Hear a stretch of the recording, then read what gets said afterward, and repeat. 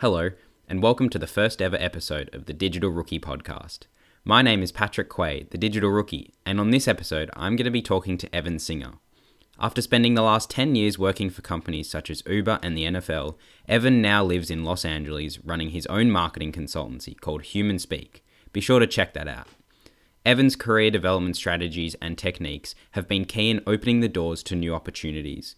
He has great stories to share about his journey from rookie to professional, so I hope you enjoy.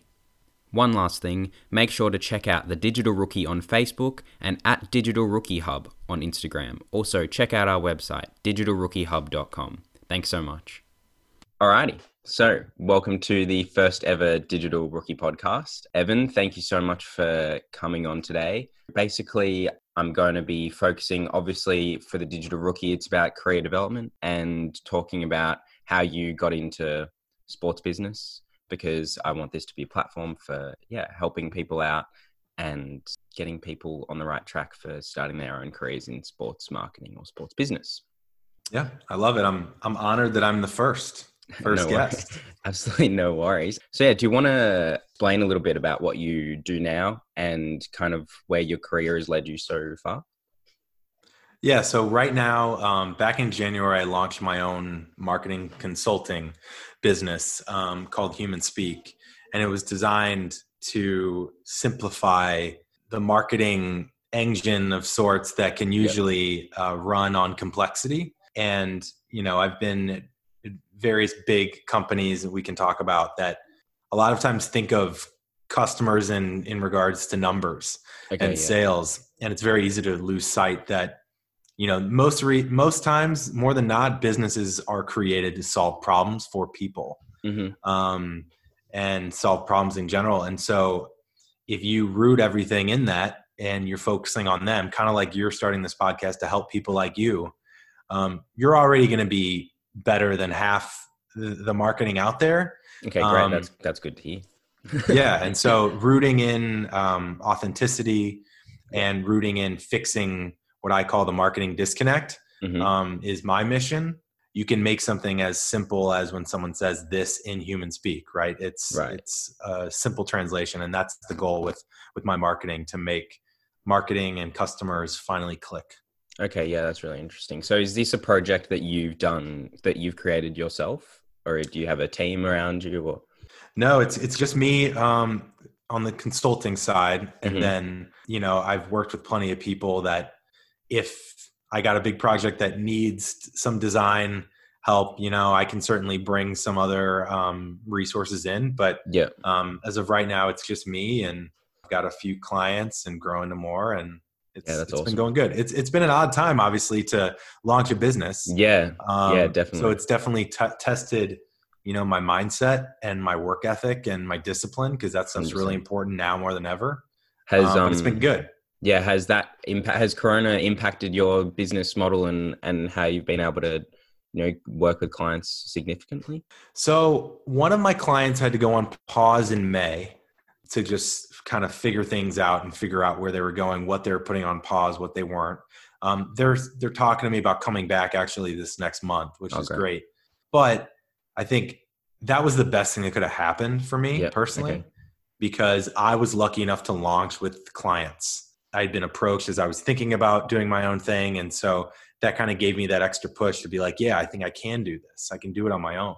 Yeah. But when I lost that piece of business, I really had to get really tight on my own offering. And so I've been revamping my website. I've been getting really clear on what I do.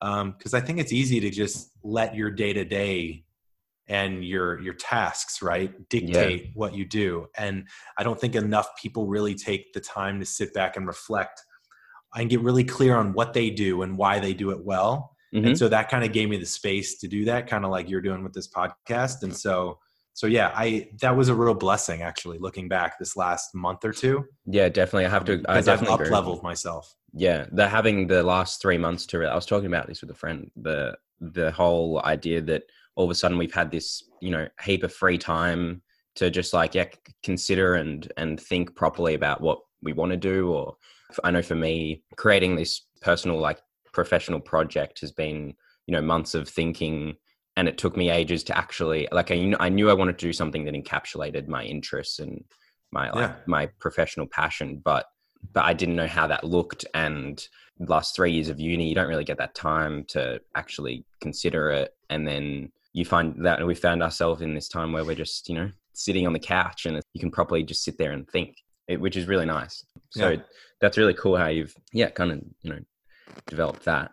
I wanted to kind of structure this podcast by starting, so we've got a little insight into what you do now, but really going back to the start of, you know, your professional career, kind of like, you know, where I'm sitting at the moment, and delve into what tactics you've used and what strategies, and, you know, the little things that you might reflect on now that really changed and developed your career. So can you tell me a little bit about like your first experience in the marketing industry? Yeah. Before I tell you about my first job per se, let me tell you about a tactic that really helped me get that job. Yeah, 100%. Because I don't know if I would have gotten it without it. I, since an early age, was always fascinated and passionate about marketing because I've always been a creative, and the ability to sit in a room and have an idea in your head turn into fruition to then move a business and make people change their behaviors and help them in their lives and grow a business purely through an idea was really interesting. My parents have their own business, had my whole life. So I was always around my parents running a business. Yeah, great. And so business was kind of my upbringing. Creativity was kind of a unique thing that I had. Okay. And so I went to my college professor in advertising, and I asked him about any advice he had. And he said 2 words to me. He said, informational interview. And I was like, I don't even know what that is. And he said, talk to people you know and ask them if they know anyone in advertising, because my dream was always to start in an agency. The founder of my business school, the Eller College of Management at University of Arizona in the US, he started as an account exec in an agency. And said that working in an agency is one of the best places to start because you get to work on a lot of different industries. You got to wear a lot of hats. It's fun. And so I was like, okay, so informational interviews. He said, talk to anyone that you know that's in advertising and ask them if they'd be willing to introduce you so that you can learn about what they do. 100%. And that's a really important key, because if you're reaching out to people to try and get a job, you're seen as a nuisance. If you are reaching out to people to learn about what they do, people love talking about themselves. I'm doing it right now. Right? Yeah. And people are flattered if you want to be like them, if you want to do things that they do. And so my senior year of college, I averaged an informational interview 1 a week. For the whole second semester. Go ahead.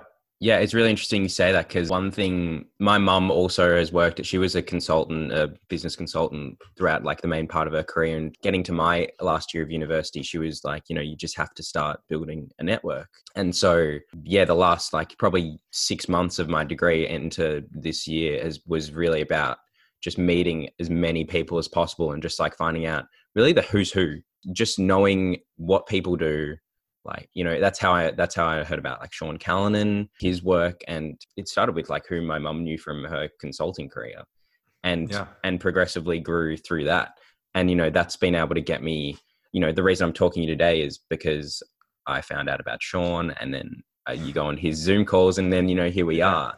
And the same thing about like, you know, most of my professional career, which is, you know, just been working for free for people really, but has been through networks and relationships I've made through, you know, either Sean's podcast or people I might have met. And definitely that tip is 100% something that I'd recommend as well for people trying to get into that business, because just knowing people is an asset that you have that isn't on your resume, but is something that you can then lean on later. Yeah. And there's a really important distinction with like building a network, right?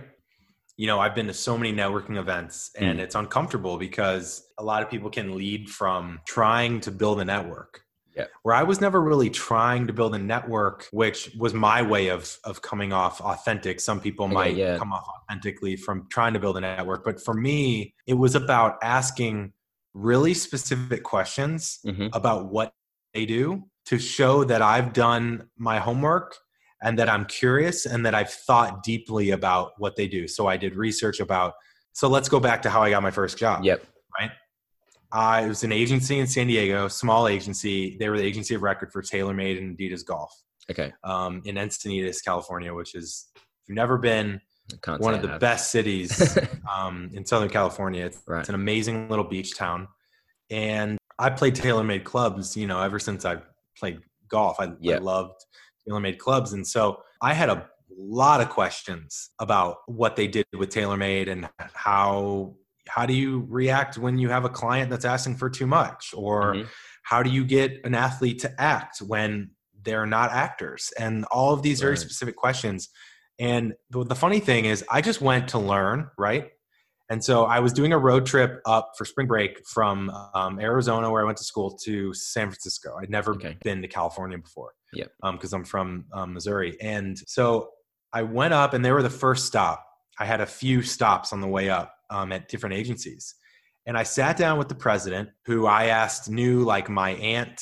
My aunt's friends with her mom, and they set it up, and you know, I showed up. And so I got to sit down with the president for like 45 minutes, and I had my little notepad and I had a bunch of questions. Yeah.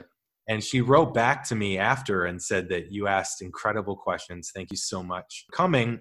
But she also set me up with 2 account execs that were only a few years older than me. So I got to have a perspective from someone just out of school, right?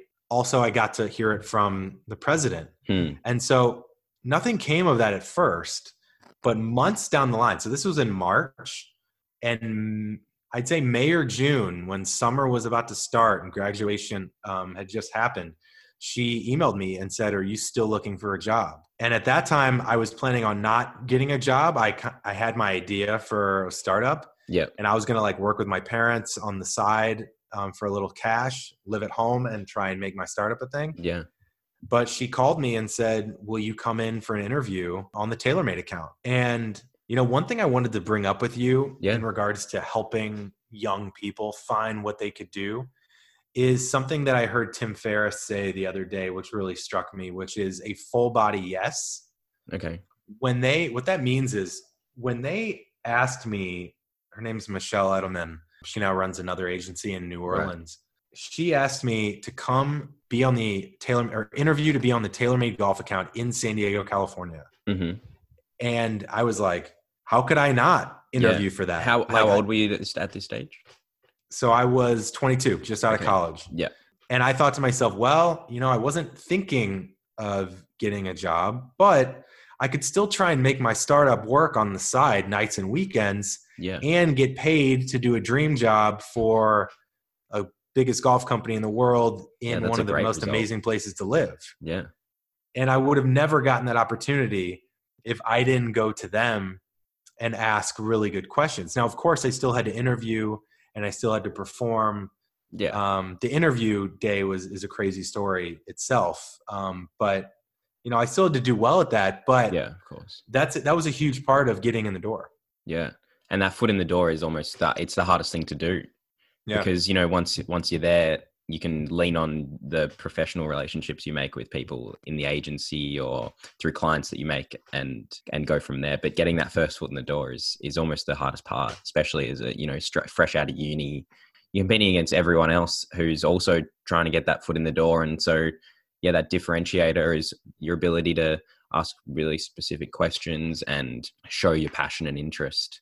Obviously different. And Patrick, think about the difference of us being on a Zoom call together and you seeing me talk. I'm a human being at that point, right? And I knew you were on the Zoom, right? If you would have reached out to me cold via email or via LinkedIn, you know, we all get a lot of those. And you just be another one of those messages. And so I think Sean's Zoom calls is a perfect example of, you know, if you can go and be who you are and add value through, you know, your responses or simply be a part of it, it's so much easier to then, you know, take that offline and do something like this. 100%. Right. And that was what I found with my informational calls. I was suddenly someone that they talked to and they knew, and they were suddenly like oddly in my corner, even though we just talked for 40 minutes. They could feel the genuine passion that I had for advertising. Yeah. And suddenly I could reach out to them and say, hey, I saw this article that made me think of you. Hope you're well. And I send them something. I'm not asking for things. I'm sending, right? Even that, maintaining that relationship over a longer period of time, because you want to obviously, refresh that relationship, every month or so. I don't know. It depends on the person, but just sending a, hey, how's everything going? Like, what's news at so-and-so club or so-and-so agency. I think that's a really important part of maintaining your network as well, not just letting yourself be forgotten. Yeah. So I'd be curious if anything really worked for you recently. I found a lot of the meetings that I had with people really good, because you're right when you're saying you're showing that interest and you're going out of your way to make an effort, and being young and, not having a lot of experience, but clearly showing that you want to get experience and you want to get into the workforce. They want to help you. People, whether, they're later in their career or even earlier in their career, like some of the people I was talking to were, I don't know, maybe 5-6 years older than me even. And they would still be like linking me to heaps of other people and genuinely interested in what I wanted to do and what I had to say. And like, even to take their time out of their days to talk to me, I found, pretty super nice of them. Yeah. And that got me opportunities. And like, I worked for this startup called Sports Where I Am. They're just a couple of guys around the corner, and they do ticketing based in Australia for international sports events. Because one of the things over here is it can be hard to get tickets, especially for Europe, that you want to know that they're legitimate, etc. And I approached them after listening to their one of Sean's podcasts that they were on. I pretty much cold emailed them just with my resume, who I was, and I just wanted to meet them really and say hi, like get to know them. And after about a month of seeing them, I think I saw Ben Scully. His name is a super nice guy. I met him probably 4 times in the space of a month or 2. And then I was doing, like in January, I was writing content and creating content for them in Germany in the Bundesliga. So it works out really well if you just putting yourself out there. Yeah. A lot of people don't ask. Yeah. Right. A lot of people are afraid to ask, but you'll never get anything unless you ask for it. Right? There's nothing to lose. And that's the hardest part. The hardest part at the start is just having the confidence to just send an email or send a LinkedIn message. Once you get into the rhythm of it, it kind of becomes a bit like addictive. Like, I want to meet that person and I want to meet that person. And but the one thing I'd say, I'd add to that, that's important is, it's easy to, especially if you're type A and you're a go-getter, which it seems like you are, it's easy to just fire off email, fire off a message. And, the amount of time it takes to send 10 generic messages is probably the same amount of time it takes to send one meaningful one. Yeah, definitely. Right. And so the fact that you listen to a podcast, I'm sure you referenced that you listened to that podcast, you immediately took yourself above any other cold email because it showed that you actually took the time to listen to something they were in. And you probably had a very specific question. And that's, again, the value of coming off authentic, that you genuinely care and you want to learn. And that's really important. Yeah, thanks. It definitely pays off. So I wanted to ask as well about your university, college experience and kind of like how you felt after studying. Like, did you feel prepared to go straight into the workforce? Like you said, did you have a strong idea about what your interests were and what your career, your like ideal career kind of pathway looked like? How did you feel? Yeah, it's a good question. I was lucky in the sense that I was always interested in marketing. Yeah. And so I knew as soon as I went to college, I was a pre-business major. I knew I was going to major in marketing. And so I know a lot of people don't have that. And so before I dive into that, one, I'd say if you're in the pool where you don't know, try everything. Yeah. Right. Do as many things as you can, and don't think of things as failure. Think of them as teachers. Think of them as learnings. Like, for example, the first call I ever went on with someone from advertising was someone in media. Yeah. And they asked me, do you like Excel? And I said, actually, I don't think I want to even look at an Excel spreadsheet. And she goes, well, then you shouldn't be in the media department because we live every day in Excel. Right. He goes, you should talk to an account person because account person works with the client and works with the creative team. You're kind of the person in the middle. And I said, oh yeah, that sounds much more up my lane. So some people might have seen that call as a failure. That was the perfect call I could have gotten, because now I asked her, oh, do you know any good account people I could talk to? Yeah. Now I just got more specific in what I'm, looking to do. Right. So that's important when you're figuring out what you want to study or focus on. Just try things until you get that full body yes. But for me, going into college, I would say I felt confident in my ability to add value in the creative marketing space. From college. I don't know if, and I can talk about my experiences in college that helped me, but I was not prepared at all for what it takes to be a professional. 100, meaning project management, stakeholder management, how you speak to clients, how you outline emails, how you balance all of these different things, meetings. You could be in meetings all day. When do you get work done?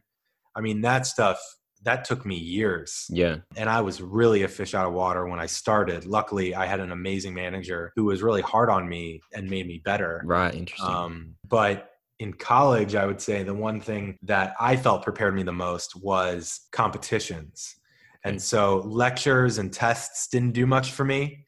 I'm more of like, I got to do stuff to feel like I learned it. And so when I was a senior, I was in an advertising class, and there was a competition. And the competition was, there was this company called Adventure Partners where they gave 50 plus colleges across the US $3,000 to run a campaign about the Honda Insight. Honda sponsored it. I had done competitions in years leading up to that, so I kind of knew what to expect. But so I raised my hand to be the agency director of this 50-person class who was like a student-run agency. And we had 9 departments, and I appointed department heads, and that's so cool. I'll never forget the first day of the project, I addressed the class and I said, it's probably feel overwhelming that we have this big campaign to put on and we don't know where to start right now. And we're going to be competing against all these colleges. Instead of thinking about that, think about making a booklet. And so each department is in charge of a chapter, right? We're going to make a booklet that we're going to present as a part of this competition, but we're also going to print 50 of those booklets. And you can take that booklet to your interviews when you graduate to show hiring managers and companies something tangible that you did, right? Where a lot of times, make it easier on the hiring manager. A hiring manager is hearing the same stuff from a lot of people. They don't know how to decipher a good college hire out of college hire versus a bad one. A lot of it is just, do you interview well or not? So I kind of treat it as like, let's create something great so that we're proud enough to show it in interviews to help us get jobs. And that's how I captured the team who ended up winning the competition. Oh, really? Yeah. And that was a huge thing that I got to talk about in interviews that helped separate me from other people. Because that kind of leads me on to a topic I wanted to talk about with you in terms of project-based learning versus theoretical learning that you would get at university. And I found even in the couple of weeks that I've been developing Digital Rookie, I've learned skills that I didn't even touch on at uni. And it's required me being able to communicate with, people like you and, setting up websites. And I really spend a lot of time on YouTube looking up how to start a podcast. So can you explain a little bit about how you value project-based learning as opposed to the theoretical learning that you might have gotten at university? Yeah. Project-based learning is everything to me. I never saw myself as an academic. Human Speak, my company now, is actually called EQ Powered Marketing. That's our tag, because I felt like I've always been really high in EQ and emotional intelligence, which is now a buzzword. But it's not that I doubted my own intelligence, but I felt like I was much better working with teams, presenting, working through problems and figuring stuff out. Whereas, looking in books and lectures didn't feel as exciting to me. But now in these days, like, you hear Gary Vee talk about it all the time. I know he promotes, he's kind of been a strong voice against college where it makes sense. I don't know if I'd go that far. I think there's a lot of values in it, but it'll be really interesting to see how that changes, especially in these days now with COVID and everything, where, there's a lot of tension on public universities where people are expected to pay out of state tuition, $40,000+ to be taking online classes and do it from home. Like, that's a really hard sell. And looking back, I think I met a lot of great people in college. I think I grew personally, from college and being out on my own. Like, I was the first to go out of state in my family. And that was a really challenging situation. I had to grow really fast because I was so uncomfortable. But nothing beats, you're going to learn more in your first year on your job, probably than your 4 years in college. Yeah. But, everything's different. You're going to feel like you got it from your first job, and then you go to your second job and you got to learn everything all over again. Yeah. Because it's interesting. A lot of people who want to get into sports business or sports marketing, even like management, they do, you can do courses to high heaven into the, sports management, da-di-da-di-da.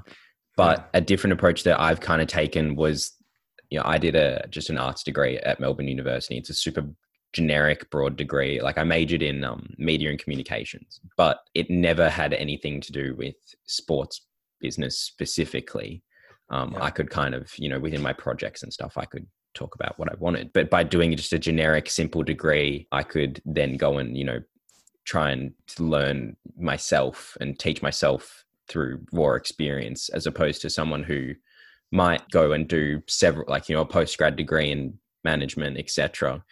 What do you have an opinion on, the pros and cons of each side? Because I know, like, I'm sure you've probably worked with or experienced like people who have done 6 years of study and are working in sports business versus someone who's done a shorter amount of study. Yeah, I've thought about it many times. And I think part of it comes down to, I've had some people describe it to me as, when you get to become an executive, let's just use an MBA as an example, right? If you get down to be an executive and it's between you and another candidate and one has an MBA and one doesn't, who are they going to pick? Probably the MBA. And I get that. My counter argument would be, well, then I don't know if I want to work for that company anyways. There you go. Right? Because to me, hiring is really tough. You could do a whole podcast about hiring, but I think that if you're basing who you go with on labels and institutions, sure, there's a lot of things that tell you that. It tells you that they went through a layer of filtering, I guess you could even call filtering already to get, to a certain place, and a certain title or a certain name of a college tells you a certain level of intelligence. But let me tell you this right now. When I went to the NFL and then I went to Uber, I didn't work with a lot of Ivy League people in the agency side. Agency side brings together a huge mix of creative and different backgrounds. But when you go to a big company and a big brand like NFL and Uber, I've worked with so many Ivy League people that were really, nothing against Ivy League people, right? Mm-hmm. Can you just explain quickly the Ivy League? Yeah. So Ivy League is like Harvard, Stanford, Brown, the best colleges in the world, the hardest colleges to get in the United States. And I guess my point is not to bash anyone. The point is that just because they went to a better college than I did doesn't mean that they were any smarter or able than me. Of course. Right. And so a lot of times it brought about a certain level of entitlement, maybe a little bit of difficult to work with, or maybe they weren't great at communication. Yeah. Right. And so I think that, again, it comes down to the full body yes for you.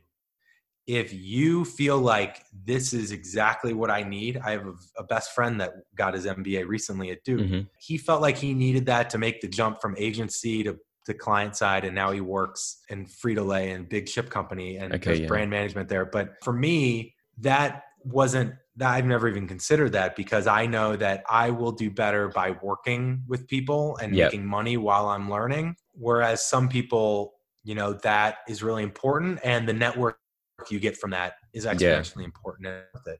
But for me, it didn't feel right. And so I haven't explored it. Yeah, definitely. Okay. That's really good to know. I did want to kind of lead in now to the NFL, working at the NFL. But before I do that, I noticed reading on your LinkedIn, the pigskinboss.com that you made. Yeah. I just wanted to, I don't know what that meant to you, but from what I understand about it is that it was just another, project for you to learn more about. And it seems like it ended up you working in the NFL. So could you explain a little bit about what happened there and how that worked? Yeah, I when I founded Pigskin Boss, which is essentially for anyone that plays fantasy football or fantasy sports out there. It's big I was for the AFL here. Yeah, I was trying to solve the problem of, your friends are your competition. And so normally when I would ask my friends for advice of what to do, whether that's to start this player and bench this player, I couldn't ask them because they were in my league. And so I would end up, posting something. This was early days of Twitter. I would post it. There's thousands of people asking, who should I start, this person or this person on Twitter? And I would text my brother. And I realized, what if I could aggregate that and quantify how good people were at voting? And so not only would I see 60% to start this player versus 40% to start this player, actually the 40% of people were right 80% of the time. And so a better audience is helping me with this decision. So I was trying to quantify the fantasy advice a little bit. Yeah. Looking back, the biggest thing I learned from that was I was a little bit, I let my ego get in the way a little bit, and I was afraid to engage people in the industry. Right. Okay. And I thought people would steal the idea, and I was just working heads down. We just got to make the product better. We got to make the product better. I had 2 co-founders, and it was all about the product and the marketing, right? But what I didn't do the due diligence of was testing the idea before putting 3 years of my time and money into it. And so what I could have learned was that because you're not going to share this with your friends because your friends are your competition, it lacked the virility to spread through word of mouth. Right. Oh, okay. Interesting. And so my cost per user, my acquisition costs would be really high. And for someone that is out of college that has no money, I can't spend money to acquire users. And so the economics of it didn't work. However, it taught me product management skills to create a platform in a space that I loved. Right? I did it out of a passion, trying to solve a problem. And suddenly I was introduced to someone at the NFL that went to the same college as me. I didn't know him. And we talked for like a year just as friends and trading. We just talked back and forth about sports. We talked about best practices. And he joked with me the first time he met me. He says, I'm going to need to hire a product person pretty soon. He was doing it all at the time. And you would be perfect. And I kind of like, whatever. But because of showing that I built this thing, even though it wasn't a success, in the sense that it, had millions of users and I was able to quit my day job, it gave me the skills and something to talk about, to get a job at the NFL. And now I launched my own business again.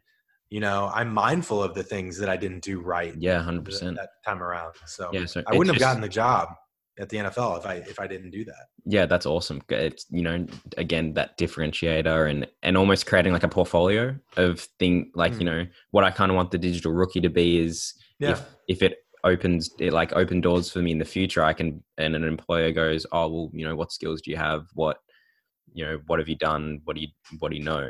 I can just be like, well, here's this website and podcast that I made. And it's got all the people that I've met, all the skills that I know, how I learned them and who I learned them from. For sure.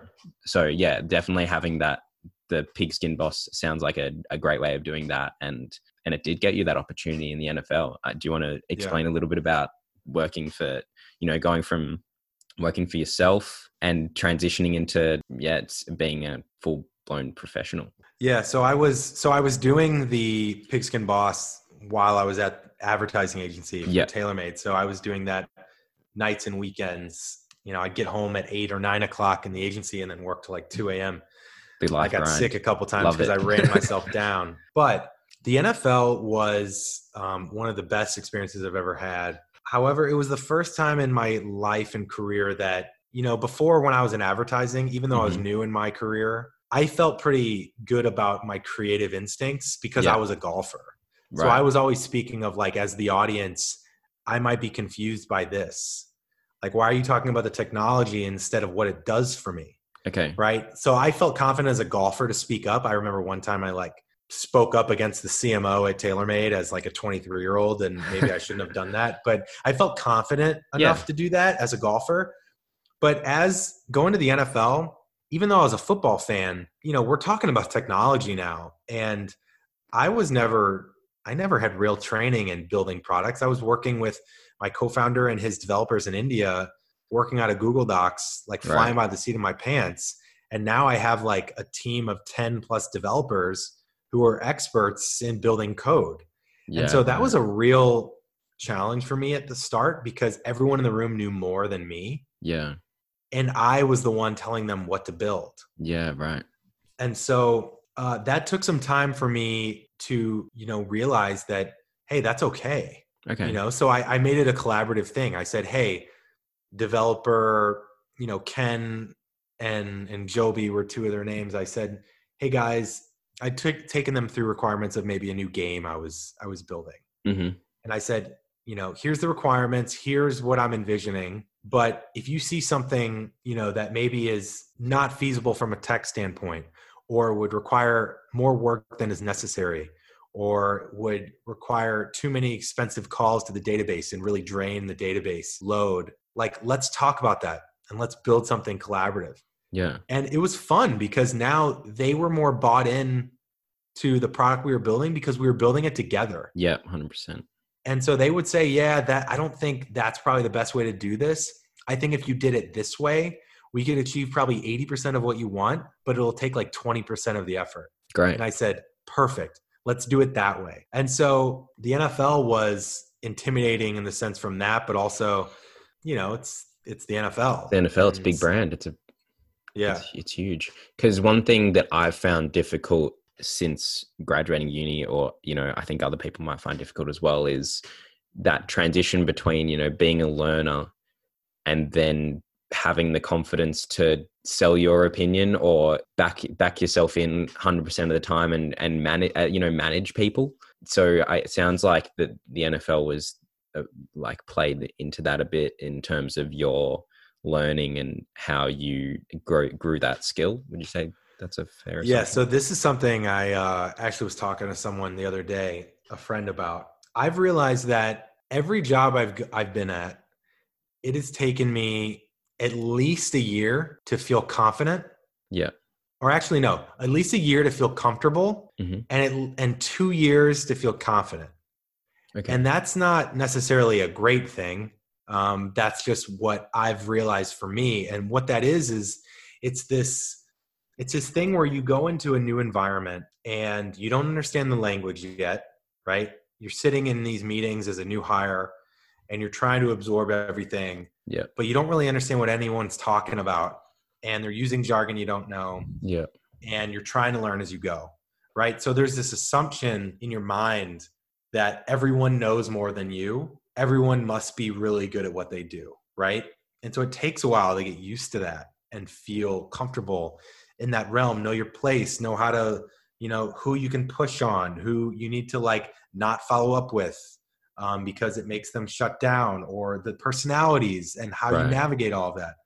But I would push on that more. I don't think that has to be the norm. I think that now what I've learned at the 2-year mark every time was those people that I thought knew everything actually aren't necessarily great at what they do. Yeah. Right? Like there's this assumption that everyone around you knows what they're doing. A lot of people, even into the executive levels, don't know what they're doing. Yeah. Right? Just look at the president of the United States. So that there is something to be said for, there's this fake it till you make it mentality.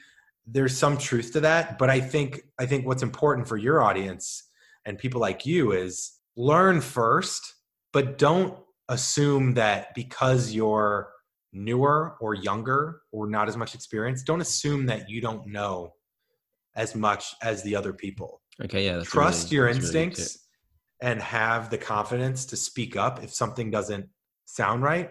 Now, maybe frame it in a way of hey, since I'm coming in with this fresh perspective, this seemed a little odd to me. Is that right? Am I misunderstanding? Yeah, okay. This right? You don't necessarily assert yourself as an expert, but don't necessarily feel like you can't speak up or question things. Yeah. Yeah, exactly. Because then, you're showing that you care as well. Yeah. and you're actually invested in what you're doing, as opposed to just, 100%. if something goes wrong and, you were working on it, then I guess it reflects poorly on you and you weren't willing to question it. So do you want to explain then about the transition between the NFL and Uber, that, going from one big brand to another big brand, how that opportunity came about, and, what you did at Uber? Yeah. So my boss at the NFL, he left to go to Uber.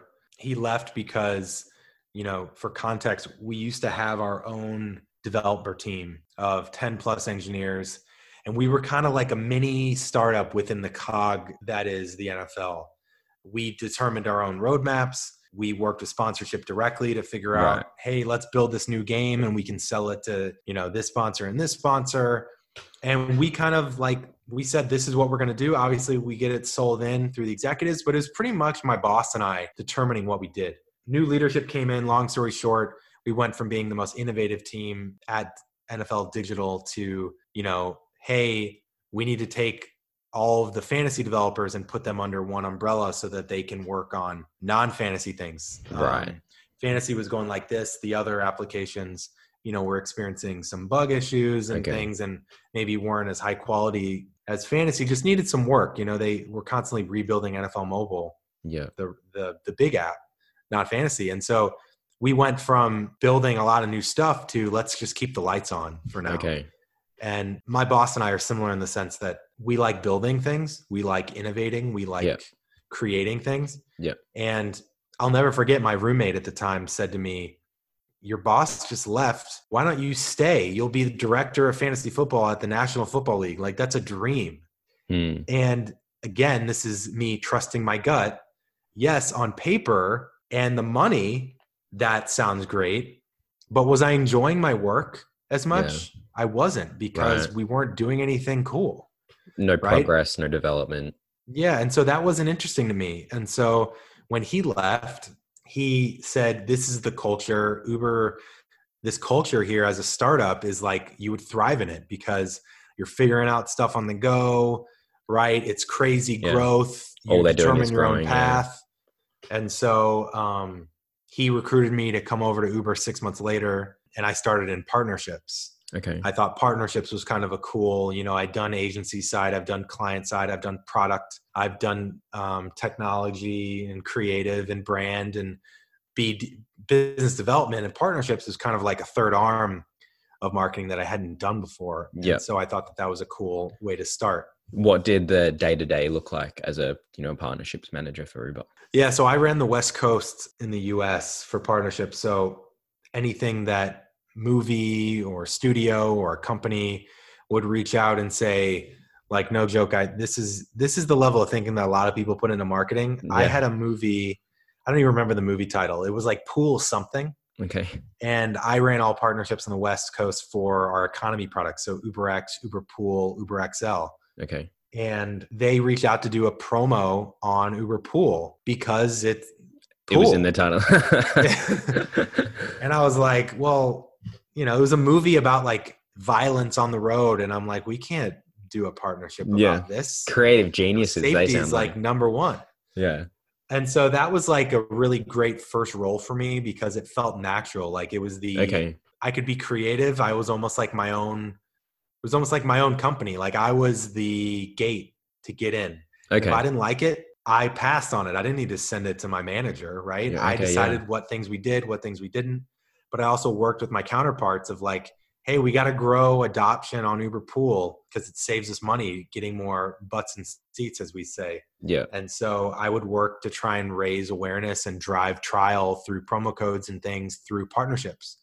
Okay. And so I did that for about 1.5 years of my 4 years was partnerships. Yeah. So, and this is when Uber was quite young as a company, right? So, because one thing when I think about Uber was that they drove such a cheap price at the start, and that was able to generate so many users. And then as progressively, at least in Australia, it seems to have, like, it's gotten more expensive. So were you part of that initial growth phase, the just getting as many users as possible? Yeah, it was definitely growth at all cost. I started in the fall of 2015. Okay. It wasn't as crazy, as 2014, 2013 Hmm. was. But, to give you context, I think I signed an offer, and I think I want to say company was maybe worth 40 billion. And the day after I signed, it was worth 50 billion. That's sick. Like my stock increased. It's a stock I didn't even own yet, increased by like 25% Damn. in value. And so that, the early days, it was like going from $100 million company to like a $20 billion company. Yeah. So I wasn't as lucky to get in as early as like the people I know that were there in 2013, 2014. Right. But I got to see the change of still being a relatively young, scrappy company in 2015 to when I left in 2019. And it's we were public. Yeah. And so that was a huge shift in culture and, obviously all the things in the news, and our CEO left and all that stuff. So, but yeah, Uber it's hard to pick because I got really great experiences from everything I've done, but Uber by far was probably the most meaningful, and I learned the most just by trial by fire of just at Uber. They say there's no ladder. It's a spider web. You create your own path. Yeah. I see Uber is in that, like that echelon of organizations, innovative wise, like with Google and, they're just like, they're crazy. So you spent 4 years at Uber, and am I right in saying you had 3 different roles at Uber? Maybe more. So let's see, I started in partnerships. Yeah. Then I got asked to lead a team for the first time and own all marketing and ops for Uber Pool on the West Coast. So I had a cross-functional team of ops managers and marketing managers. And that was probably the most uncomfortable position I've ever had, simply because Pool was never focused on marketing at that time. Pool was all about optimizing the pricing and the matching algorithms and the network and efficiencies and all of these things that were way over my head, that were very technical and number driven, where I was looking at the NPS scores and what people are saying about the product, and people hated it. Okay. And I was like, well, let's fix what people hate about it, And so it was a great time because I got to try and take a lead of like, let's try and improve sentiment and marketing and education for a product that people really don't like, while also leading the ops managers on my team to like try and optimize the product and pricing in our markets. Okay. So I did that for about a year and a half. And then I think I did some other things in between, but then the best role I had was I joined the strategy team my last year and a half. So I was on the HQ strategy team based in LA. And that would have been amazing. I got to lead our sports strategy. Again, this is just another example of like, people knew I came from TaylorMade and NFL. And someone went on a hiatus that was previously leading sports strategy for 100+ partners across, all leagues. Right. And they said, Evan, this would be a perfect role for you. Will you take it as an interim basis? And I said, that was another full body. Yeah. I was like, hell yeah. Yeah. And so that was a really comfortable space because I've been working in sports branding my whole career. Yeah. And dealing and optimizing things for fan engagement and all these things. And so I did that for about 4 months. And I guess I did a good enough job where they said, this role is going to be yours full time. And then when my coworker Luke came back, they put him on music. And then I eventually launched Uber Comfort globally as like my big project that I led start to finish until, right before I left in August. That's amazing. Can you tell us a little bit? Because for me, sport is like, I like marketing, but it really comes down to sport. Like that's my main passion. Can you tell us a bit about do you have like a favorite story that you have, a sports platform or league or something that you worked with Uber it's particularly memorable? I would say, yeah. So you'll appreciate this as a sports fan. I was asked so I don't know how many people in Australia are into hockey, but I'm from St. Louis. Okay. And so the Blues, never made the Stanley Cup. Yeah. And they made the Stanley Cup. And this was like the biggest deal. Yeah. And I'll make this make sense in a second. I'm going to get there. But I was like, this is a first time, for once in a lifetime, never know if they'll get back. They were playing game 6 back home and tickets were like $1,500. And at first it's like, I'm not going to pay $1,500 for a ticket. Yeah. But then I was like, yeah, but when could I go? Like, it reminds me of like, I went to Scotland to play golf once and it like drained me of all the money I had. But like looking back, it's like one of the greatest 4 days I've ever had. Yeah. And so I was like, F it, I'm going to do it. And so I got my mom and my brother to pitch in with me. We paid for a ticket for my dad. I flew home, I surprised him, and we went to game 6. Nice. Now, the reason I say that is because the next day I had to fly out to Pebble Beach to go to the US Open, right? The golf tournament, to meet with the PGA Tour, because we were talking to them about doing a deal where Uber's at plenty of PGA Tour events, and I ran the strategy for that, but also Uber Black at PGA Tour events because it's a higher end market, and try and have trips that were higher margin for some of these specialty events. And I got to fly for free to Pebble Beach, go to a major, and get schmoozed by the PGA Tour.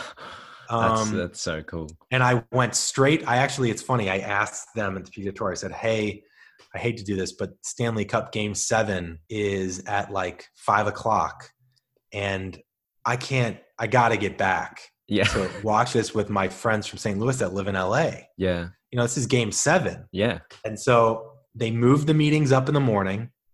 I was watching the clock all day, and I flew straight from Pebble Beach on this little plane to LAX.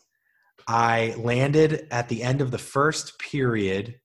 I drove straight from LAX in an Uber to a sports bar in West Hollywood and made it by the third period. And we ended up winning the Stanley Cup. That's awesome. And so in one day, I went from being in Pebble with the PGA Tour for my job to celebrating a Stanley Cup in LA. Yeah. What a day. It reminds me, it's funny that your team's the Blues, because I don't know if you know anything about Australian football, but for the listeners, I'm drinking my coffee out of a Carlton mug, and Carlton is my AFL team, but we are notoriously unsuccessful. I think our last premiership was 1995. And I was born in 98. So for me, I can relate on if we got to a grand final, I think I have thought about this before. If we got to a grand final, you have to spend $1,500 for a ticket. But I think I'd have to do it because, I've spent my entire life just sitting at the bottom of the table, watching loss after loss. You just have to do it. You have to. But that's super awesome. I've got one last question, and you can tap into what we've talked about, but it's your 3 top tips for a rookie becoming a professional, quick and sharp, just what the best you've got. 3 tips for a rookie. I would say 1 is, you actually said it earlier, which I think is a great tip. Be willing to work for free. I know Gary Vee says that a lot. Yeah. I agree. I think you can get in the door. And again, just like my comparison of being a cold email versus adding value on a Zoom call. Yeah. You go from being a piece of paper in a pile of resumes to a person they want to work with. Right. And so be willing to work for free is number 1. Yep. I would say do your homework and make your number 1 goal to learn and to help. Goes with 1, but it's a little bit going, a little step further is, I think a lot of people, and this isn't just people out of college, I think I've worked with a lot of people that you can tell they don't put in the time to truly think about something deeply and ask really good questions. Yeah. A lot of people are, and this just goes with, giving yourself the space of stillness and time. I'm a big, fan of mindfulness and all that stuff. That's a different topic for a different day, but giving yourself the time and the space to truly think about things and add value in a way that shows you've done your homework is really important. And my third tip would be follow your gut. Great. And this is something that I have always done and has never served me wrong. And so to me, getting a job somewhere and like having something that be a part of your career isn't a small thing. So I know some people are more rational, some people are more, empathic, but for me, I don't believe that going and working somewhere should be a pros and cons type thing. You shouldn't have to think to yourself, okay, well, and trust me, I've done it. I've caught myself doing it many times. I didn't end up working there, but I considered it. I've rationalized, well, all that money is really good. And I feel like that's a really great opportunity. And that's a really good stretch opportunity. I could manage a bigger team. They're growing really fast. I could get equity. And it's really easy to talk yourself into that. Yeah. And if you chase money, and I know it's cliche and everyone says it, but I'm telling you, it goes back to like putting in the work and like asking the right questions and having a lot of thought in what you do. That is so much harder if you're doing it for the money. Yeah. It's so much easier when you love it. And when it feels like a no-brainer and you get excited and you get like jacked up, that is what you should do. Right. And look, that doesn't mean that that's going to be the end all be all. You might end up doing that and you were meant to go there for 3 years, just like I was at the NFL. And it helped introduce me to a lot of people. I've got amazing experiences there that I'll always use and look back on. And then something may change and a new opportunity might come up and you might want to shift or change or do something different, but you'll never know unless you do it. And to me, why not do something that you're like fired up about, you know? Right. But one last thing, because I think a lot of people want to work in sports. I'm going to give you a little watch out for working in sports. Okay. A lot of people don't know this or think about this until they work in it. But my brother has worked at ESPN for over 10 years. And it was funny. My parents people would be like, oh my God, your oldest son works at ESPN. Your youngest son works at the NFL. You're like the sports family. Yeah. And that was cool. And I loved working at the NFL. I've never traded. But I will say from July, August to February, I worked 6 days a week. Yeah. Because I'm working on game days. Yeah. Right. I had to make sure the product worked. I had to help with customer service issues. If there were bugs, I had to escalate them immediately. Scoring issues. There's all this stuff. And so again, some people, I would argue, well, I was watching football for a living, right? Like that's a dream. But I will tell you, if a lot of people don't understand that to work in sports, that means that you're working at times when the games are on. And guess when the games are on? Weekends, holidays, right? And so you really got to ask yourself, like, why do I want to work in sports? Is it because it's just cool and you like watching sports? Cool. If that's enough for you, then great. But some people can let the work side of it almost derail their love for the game because it's then matched with work. I have heard that before from people working at clubs, and that you're always on, especially working social media, like you always have to be engaged, and you don't get time off as much as you'd like. Yeah. Now again, I've heard that before. For sure. And I think it all comes down to perspective, right? Yeah. If you're the type that gets really bogged down easily and frustrated easily, then maybe not. But if you love it to your core, then working the extra day isn't going to feel like you're working an extra day, right? You're going to be like excited to watch football for your job. For your job, yeah. And so just to watch out though, because a lot of people don't understand. No, I definitely appreciate that. That goes with, your time and your schedule. Yeah. Evan, thank you so much for all your advice and your stories and everything. It's been really good to have you on the podcast for the first one. Couldn't have asked for a better first guest. Yeah, thank you. Thank you so much. So I hope you enjoyed my interview with Evan Singer. Be sure to check out his work at Human Speak, as he does a great job. Also, don't forget to head to our socials, The Digital Rookie on Facebook and at Digital Rookie Hub on Instagram, to keep up to date with everything The Digital Rookie. You can also find any information about me and the Digital Rookie Hub on our website, digitalrookiehub.com. If you could leave a review on the Apple Podcasts app, that would be amazing. And thank you so much for listening, and stay tuned for the next episode.